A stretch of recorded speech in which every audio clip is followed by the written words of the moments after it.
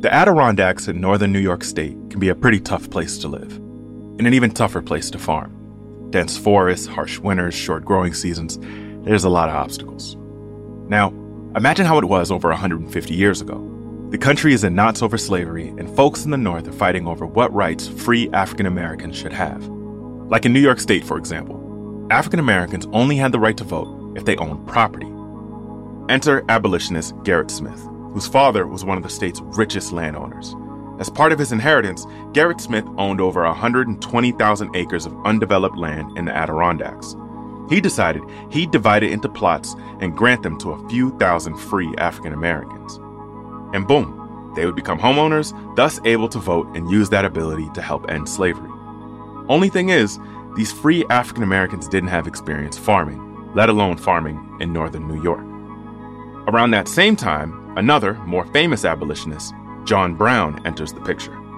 He heard about what Gerrit Smith was doing and figured he might be able to help the African Americans learn how to farm in the harsh Adirondacks. John Brown had grown up in the Northeast and had experience working on farms in the colder climate. So he reached out to Gerrit Smith and bought one of those plots of land, thinking that he and his family could help the African Americans in this new environment. And when John Brown got there, he dubbed the new ambitious settlement Timbuktu.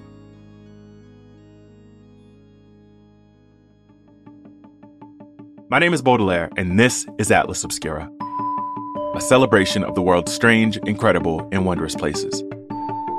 Today, we go to the town of North Elba, New York, to visit John Brown's farm, a monument to the famous abolitionists and the last vestige of Timbuktu. More after this.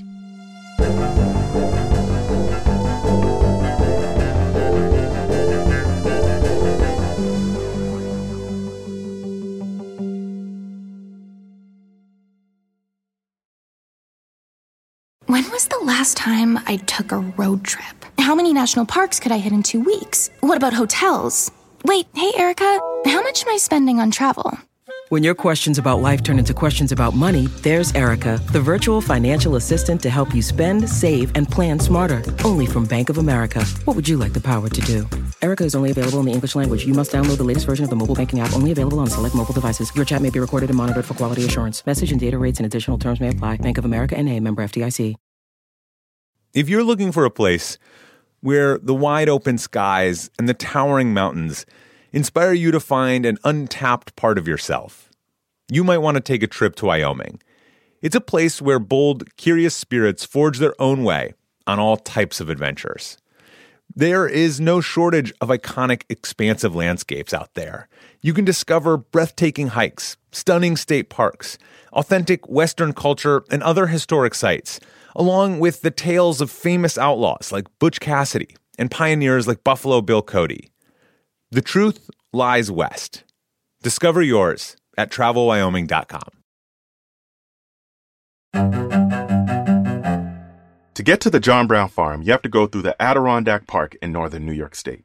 When John Brown lived there, the farm was sitting on 200 acres. But today, the majority of that land now belongs to the park, with the museum being the barn and his old house. Which is a very simple, modest two-story structure, wood stove on the lower level, mostly open space on the lower level. That is Cordell Reeves. He's the Community Affairs Coordinator for the New York State Office of Parks, Recreation, and Historic Preservation. Basically, he's the curator of the experience at the John Brown farm. And then a lofted bedrooms under the roof line upstairs. And there's the barn, which is mostly reconstructed, but looks from outside appearances like a barn and is used to house the Timbuktu exhibit on the main level, and on the lower level, a small visitor center area that we use for programming. If you walk through the home, it feels just like the mid-1800s when John Brown was living there. Just the old wooden floors, brick fireplace, and furniture that looks like it could have been made by hand. It's not actually outfitted with John Brown's old furniture, though. These are all replicas. But either way, Cordell tells me that seeing actual furniture of John Brown isn't what brings people to the old home in North Elba. They're coming for the story. They're coming to it as a place of pilgrimage. They hear the story of his life. They walk the grounds. They see the mountains in the background. And I think they have more of an internal than an external experience. And that internal experience is due to the fact that over time, folks have come to see John Brown as one of the most notable anti-slavery figures of his time.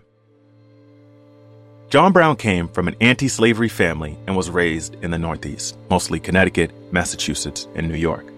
But Cordell tells me that John Brown's commitment to justice for African Americans was rooted in an experience he had out west. When he is 12, he's on a cattle drive, helping to drive cattle west for the Army for the War of 1812. And he is stopping at a tavern overnight, and he sees the tavern keeper mercilessly beat this enslaved boy who's about his own age, who he had somewhat befriended the way children do, where they encounter each other and just strike up a casual bond with one another. And seeing this beating of this child, that changes something in him. He has an experience of complete empathy with this child. That leads John Brown to a life of both violent and nonviolent abolitionist work. He was a conductor on the Underground Railroad and was a friend of both Frederick Douglass and Harriet Tubman. By the time he moved to North Elba in 1849, Brown was in his second marriage and had over a dozen children. He comes with a rather large family, so he lives there with his children, he lives there with his wife, he lives there with the spouses of his children. And if you're imagining that large family on a farm with a ton of animals and a huge variety of crops, then John Brown's farm in North Elba would be somewhat of a letdown. He has cattle, very small amounts of cattle. That's mostly for dairy, for dairy production. But they're growing a lot of hardier things that could survive in that climate. So they're growing potatoes, they're growing root vegetables, things of that sort. As far as the workings of the farm and how much, whether or not it was ever profitable, is doubtful. Though John Brown had previous experience when it came to farming, his earlier farms weren't that successful. He was always more busy doing anti-slavery work than actually doing farm work. It turns out his farm in North Elba wouldn't be much different. He's probably only there for about 6 months total because he's just constantly pursuing the work, and the work is anti-slavery, and the work is, ending and breaking the slave system. So he's doing that in Kansas, Nebraska territory. He's going into Missouri and going on the plantations and walking off with, 20 some odd people and escorting them to Canada. He's doing this work all along. John Brown was gone doing anti-slavery work for the vast majority of the time his family lived in North Elba. While he was out, his family stayed back, and there really isn't any record of his family helping any African-American settlers. Seems like they were working hard just trying to get by on their own. In fact, one of the African-American settlers, Lyman Epps, helped the Brown family build the farmhouse. Lyman Epps' family was one of the few African-American families that made it to Timbuktu, which never actually reached its full potential. Although the idea may have been revolutionary, it just wasn't practical. Even though the land was free, granted to them by Gerrit Smith, many free blacks couldn't afford to move their entire families from their cities to northern New York. And when they got there, they needed more resources to cultivate the land. Census reports from 1850 to 1870 showed that only 13 black families lived in the area. By 1871, there were only 2. Most of these settlers were not able to make a go of it, which is not surprising if for anyone who's been in the Adirondacks in the winter, it's a lot to have to manage, especially if you are someone who is unfamiliar with the harsh climate conditions, unfamiliar with farming. It is a lot to manage. John Brown's work ended almost 500 miles away from the farm. You know the story. In 1859, a decade after getting involved with Timbuktu, John Brown staged a famous raid at Harper's Ferry in West Virginia. John Brown planned to use the fort to help enslaved people travel north to freedom. But the plan failed pretty miserably. Federal forces, led by Colonel Robert E. Lee of all people, charged John Brown's group killing several and taking John Brown alive. John Brown was then sentenced to death, but in one of their last conversations, he told his wife he wanted to be buried back at the farm. And as the body passes through several cities, people gather. Sometimes pro and anti-slavery forces gather in certain cities, and there's, almost riots break out over this. The body at points is under guard because they're afraid someone's going to try to desecrate it. So this is huge news. This is huge news, and it's huge news because it rattles the South so deeply. Southern slave owners are rattled by this so deeply that, this man has come into their territory and their own backyard and has, almost pulled something off that would have been disastrous for them. John Brown's wife honored his request, and along with him, a few of the other men from Harper's Ferry are buried at the farm. It seems like though he wasn't there often, John Brown had a soft spot for his farm in North Elba and the settlement it was a part of. His family didn't actually stay in North Elba long, though, because after his wife returned with the body, folks just started popping up at their home, and they wanted to just get away from the whole thing. But his family does wind up moving to the West Coast. They just, they need a new start. They need some separation from this. The only family to permanently stay in Timbuktu was the family of Lyman Epps, the man who helped the Browns build their farmhouse. Today, if you visit John Brown's farm, you get both the story of John Brown and the little bit we know of the story of Timbuktu and its other settlers. And though, like John Brown's raid on Harper's Ferry, the settlement failed, it's the attempt at true liberty that folks admire 250 years later. If you want to visit John Brown's farm, it's in the Adirondack Park and open every day from 10 a.m. to 5 p.m. I want to thank Cordell Reeves for joining me for today's episode.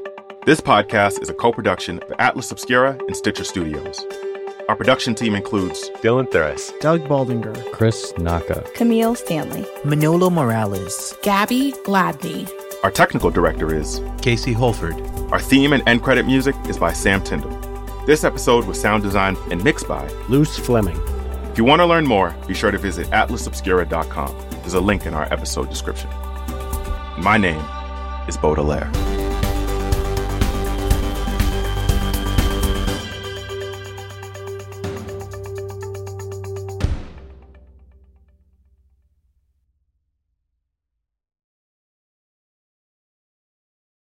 Top Thrill 2 is like no other course. 2 420-foot vertical speedways, 3 launches. All right, let's talk strategy. Copy that, driver. Go for maximum acceleration off the start. Roger that. You've got a short straightaway to push from 0 to 74 on the first vertical speedway. And what about the rollback? Rollback will set you up for an explosive reverse climb 420 feet in the sky so you reach 0 G's in total weightlessness. 420 feet of straight-up speed. Let's get it. Top Thrill 2, the world's tallest and fastest triple-launch stratocoaster. Get your tickets at cedarpoint.com.